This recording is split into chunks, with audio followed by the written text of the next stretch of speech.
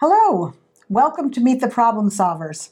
I'm Judy Perlman, and tonight my guest is Sarah Reed. Sarah and I are here to talk about, what was the title? Advocacy. Advocacy, and at the heart of trans feminine leadership. That was not the title, but we'll go with that for now.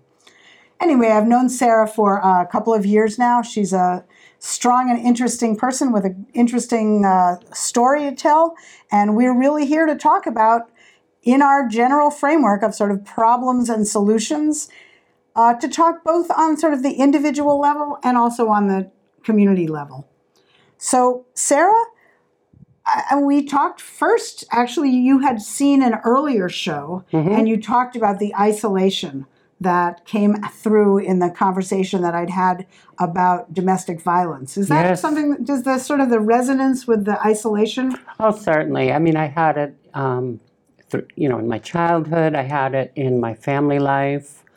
I was married for a number of years. It certainly was a very frightening part of what should have been an affirming and supportive home. And when you say the frightening thing was how isolated you felt? Oh, yes. Yeah. I went into all parts of my life since I was very young,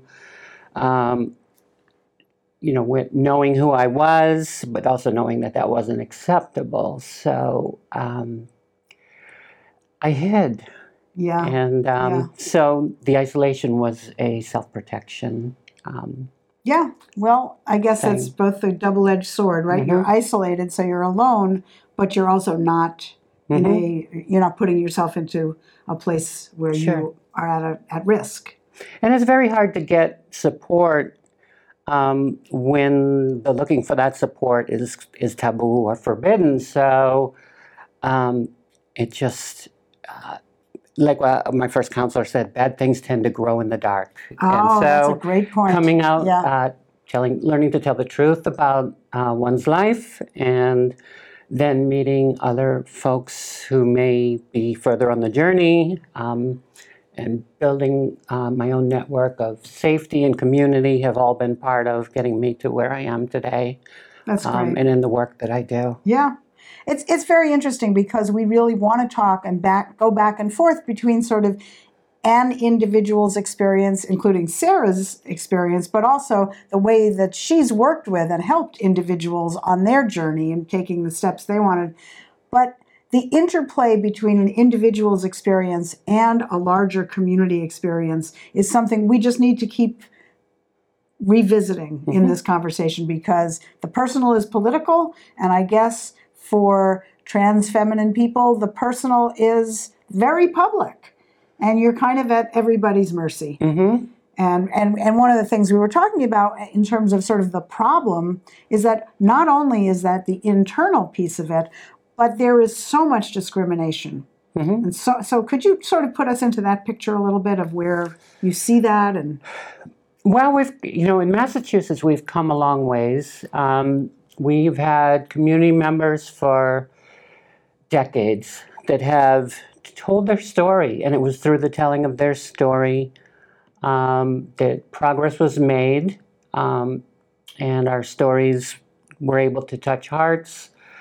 There were people doing advocacy who became my role models. There were people doing it perhaps long before them, but they were at a time when they were never acknowledged, and a lot of them passed due to the AIDS epidemic.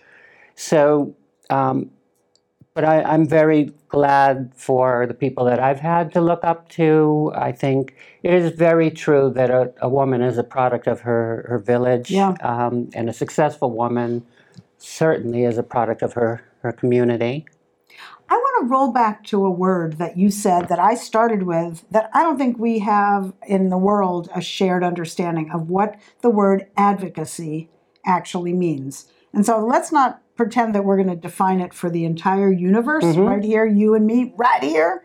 But let's just define it for our conversation. In your work as an individual and in community and in in all the settings you go to, how would you define the word advocacy? What does it mean for you? It has been, I think the easiest way to describe where we're at, because we're kind of in the old west of trying to establish our legitimacy and our presence in culture for real. A friend of mine always says I'm not part of the Cirque du Soleil, and I think that's very true for myself. And so the advocacy that, as I've done it and as I've had experience for me, would be like me coming alongside you and helping you with your obstacles, with maybe shortcomings that are preventing you to move forward in life, to progress, and maybe working together to face the very intimidating, the medical system, legal structures, navigating careers, and as we always do in the village, navigating relationships. Because relationships on an ongoing basis are always baffling and frustrating, and it's an ongoing. So advocacy has a lot of levels. It also means taking data and making the data speak to legislators. I mean, there are a lot of things that I know you have done. Well, I've also talked with medical communities about the importance of capturing data.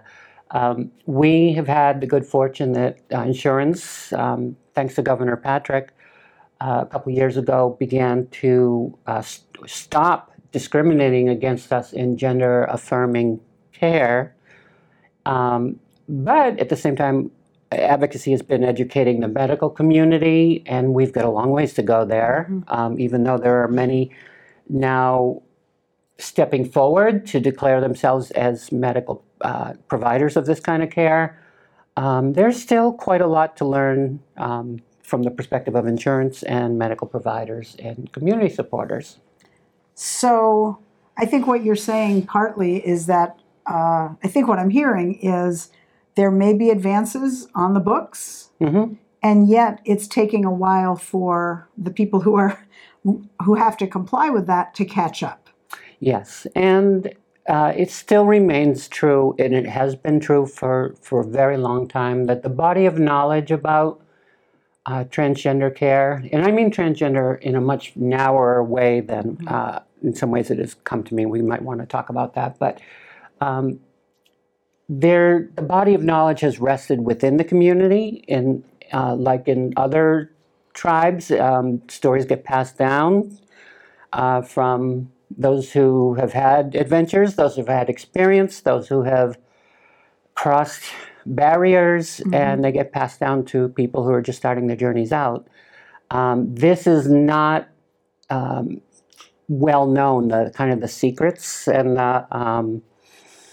some of the things one can do. Some of the solutions that we've talked about. You have found, that others have found, that others brought you along, and you have now, So, when you talk, like in some medical settings, a lot of the trainings I've done, they just wanted us, me and the nurse I work with, to talk about pronouns and bathrooms. And, like, life is just so much beyond that. There is just so much more. I mean, that's just how you're going to use this building, and how to respectfully respect me the way I want to be respected. Right. But there is so much more to transgender care than that. That's just the starting point of how to not be hurtful.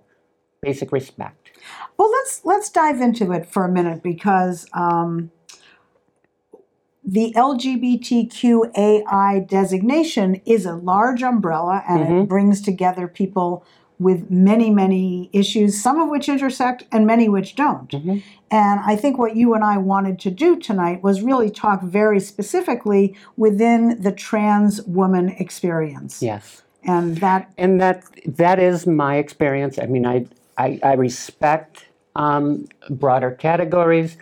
I think in the last few years, people have there are some who've translated trans to mean whatever you want it to mean. And this can be particularly problematic.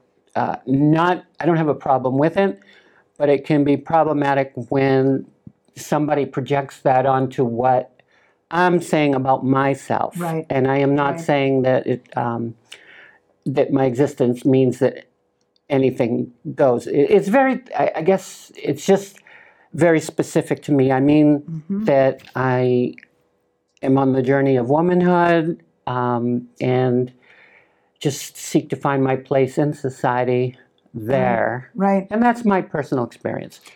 And you should be allowed to have the narrative about your life and about the way you present yourself and the way you are in the world to be through your lens, not through somebody else kind of insisting that they're going to use they, them pronouns to Right. you. That would feel as unsettling to you as it would to me or to somebody else. It's just not who you see who you are. Sure. And there is, I definitely support they, them.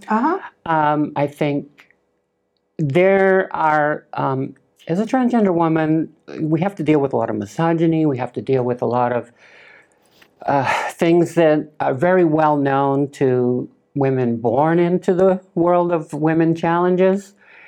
And so that's enough of a struggle and an explanation right there why we would aspire to be ourselves in a world that is a man's world. So that's enough. And some of these broader conversations and other people's experiences, I believe in always respecting whatever somebody says about themselves.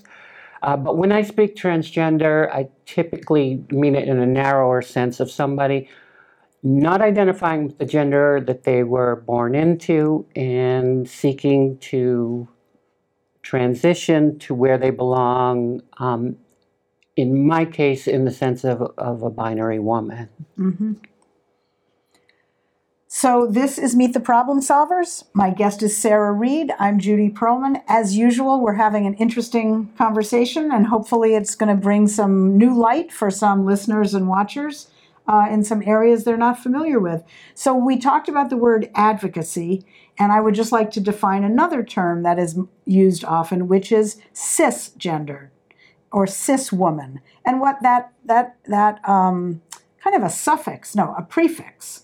That's a cis, it's CIS, and the older I get, I'm getting a worse lisp. I don't know what's up with that. And it basically means someone who lives in the life, it lives a life that is aligned with the gender they were born into. And so that is in kind of in comparison with a trans person. Right. So that's a word that's like way too complicated for most daily conversations, but it does come in helpful in gender conversations, and also in comparing what your journey as a woman from birth on and what my journey might have been whenever I may have said, hey, wait a minute, I'm on the wrong, this is, I'm this person, and everybody says that I'm this other person. So that would be the difference, that I wouldn't have had the straightforward path and the social affirmation. I've kind of had to declare myself. In the context of that, using the word cis can be helpful. I think in broader public polite discourse, it's a little bit of baggage for people that are not on board with understanding these things, and it can sound to some like they're being called a sissy man or something. I heard an interview in Britain, and the interviewer was very bad, and the interviewee was somebody very on board with a lot of gender theory and kept saying, no, that's what you are. You're a cis man. And he says, I find that very offensive. And he's thinking SIS. Right. And I'm like, this is just not a helpful conversation. Right. So now is when we turn to solutions. So one solution, of course, is if there's a confusing conversation, if you're in a conversation that is not making sense, to try to everybody take a breath and try to chill it out and try to get back on to understand each other and to hear each other. I love to ask questions. Yeah. What do you mean by that? And, I love to cross cultural barriers. And I recognize that that's not everybody, but like, if you tell me you were born in another country, or you're your religious interests are a certain way, or philosophy, or medical, or meditation practices. I wanted to ask questions about You're it. curious. And so Yeah. I'm very curious. Yeah. And I don't necessarily find things get too tense when you're on the side of being a strong ally and somebody that Right. really wants to know more about the other person. with You have to true be genuine. curiosity. You Yes, have to be exactly. genuine. Yeah, yeah. So we talked a little bit about sort of navigating the medical part of gender affirmation. When we think about the solutions that I know you've done for other people navigating that health insurance world, tell us a little bit about what are the barriers and what does it look like to be a solution to those barriers? The barriers have been on multiple levels. They originally, for the longest time, they've been almost complete barriers. I could talk for hours on just that, but I think where we stand now is there's still a lot of quite a bit of a learning curve on the inside of the side of insurance management and understanding about what gender affirming care is. In the medical world also, they will do what you can afford to pay for or what the insurance will cover, but it's not always appropriate. It's a one-size-fits-all. They always say life is sort of a rainbow, but insurance companies like check boxes. So you may get certain procedures that X, Y, and Z are covered, but the doctor, based on, for instance, I'm talking a lot about facial feminization, the doctor will recommend you need to get these 4, 2, 6, or 8 things that will really give you that very subtle, general impression that you are who you say you are. And so what we find, though, is when we go to the insurance company, they'll say, oh, we only, your plan only covers 4 of the 8. And so everybody gets the 4 of the 8, and I may have girlfriends that have had a different life experience. They may have won the genetic lottery, and they need perhaps something else to repair or do something that happened in their life, and that's not covered, but they will get the same 4 procedures Cookie cutter. It's cookie cutter, and it's a lack of understanding of what that is. So sometimes there are workarounds. There's ways of recoding. It's been still difficult to get some of the surgeons onboarding with taking insurance because they feel they should get more, or there's like this ongoing negotiation. And meanwhile, our lives are going by. It's been a lot of educating. I've worked with a lot with Boston Medical Center and just struck up a relationship and got a chance to talk with them. My primary work has been supporting the transgender health program at Boston Healthcare for the Homeless.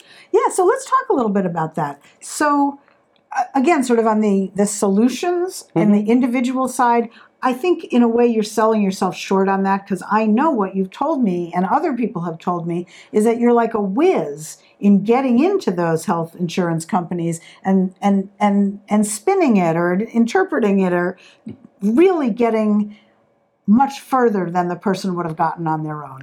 Yes, it is fair, because fair. I wanted to kind of give the State of the Union first, but at the same time, I've learned to get a little excited when I get the first no, because it's always no. So I say, well, okay, good. Got that behind me. Behind me, right. And then my next question is, and this I teach mainly the girls. I work a lot with the girls, but also guys, the principles are the same, and that is, why no?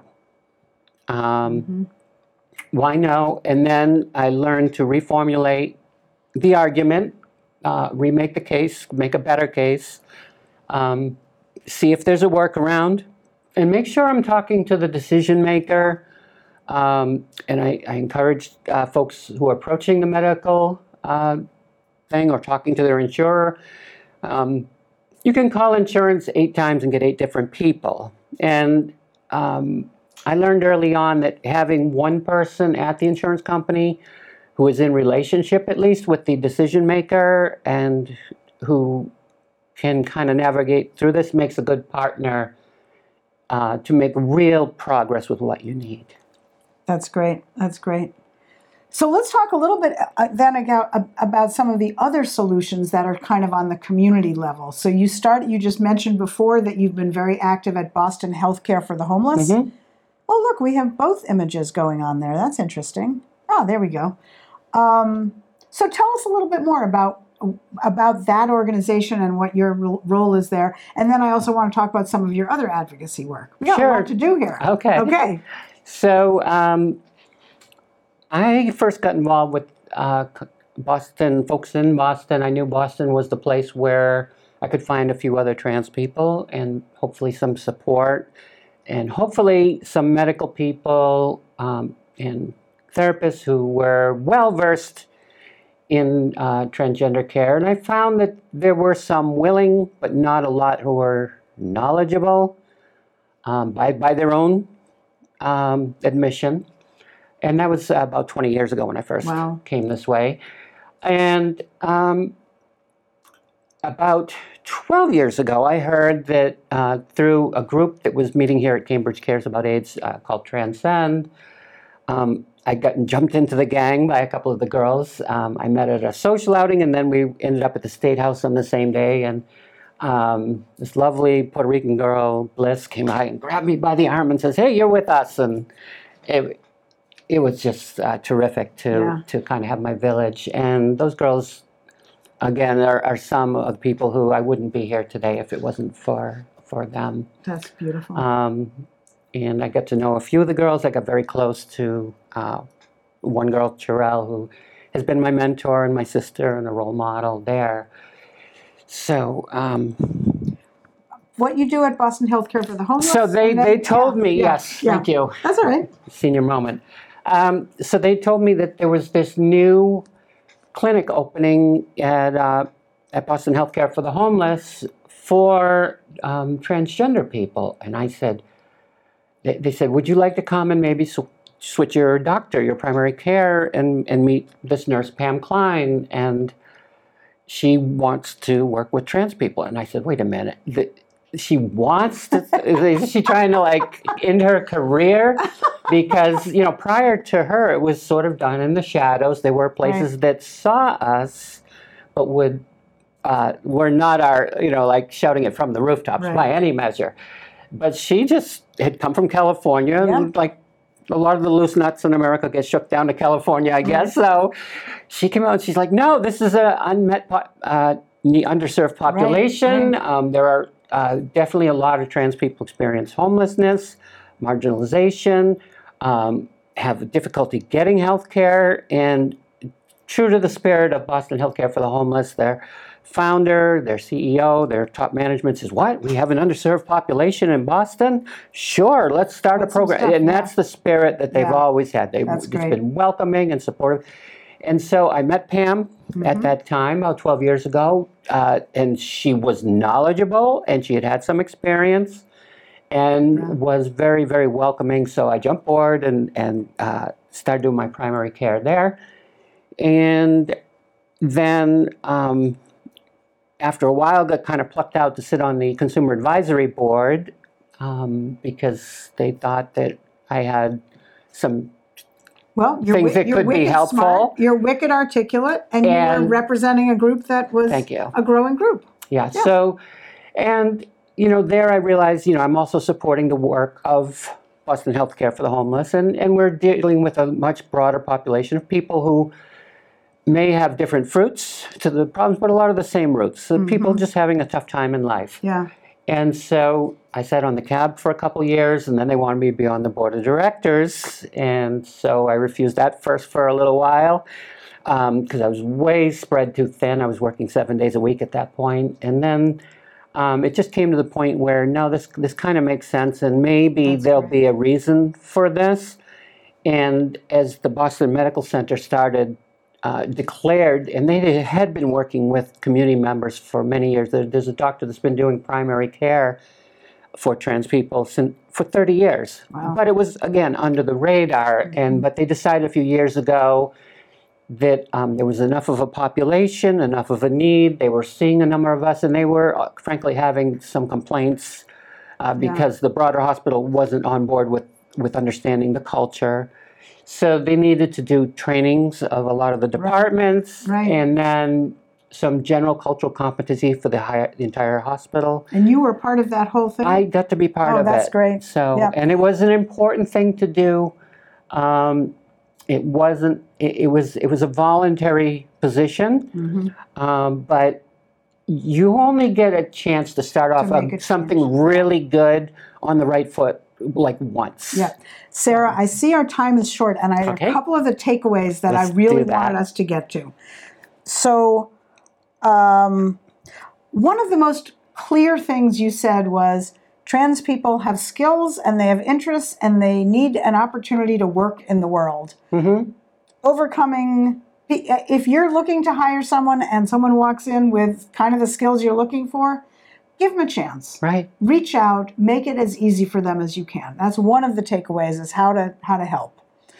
Another really important one is to acknowledge that recent progress under President Obama, and just generally in sort of a cultural shift towards more acceptance, we're now in a big knee-jerk reaction. And as you put it to me, trans people are the canaries in the coal mine. Yes. You're one of the earliest, fastest, easiest targets for people who are filled with fear and hate. And that progress, like, it was said this summer that, we got left behind at Stonewall. So that progress was 50 years in the making and more about our community pushing forward to come into the public awareness. We had public awareness very big around 2010, 2012. And to be fair, I think people... You know what, my friend? We are almost out of time. Go ahead. So I just want to say thank you for raising our understanding. And boy, there's a lot more we could talk about. Oh, absolutely. Absolutely. All right. I think that's about it. So okay, thank you. Thank you very much. Thank you.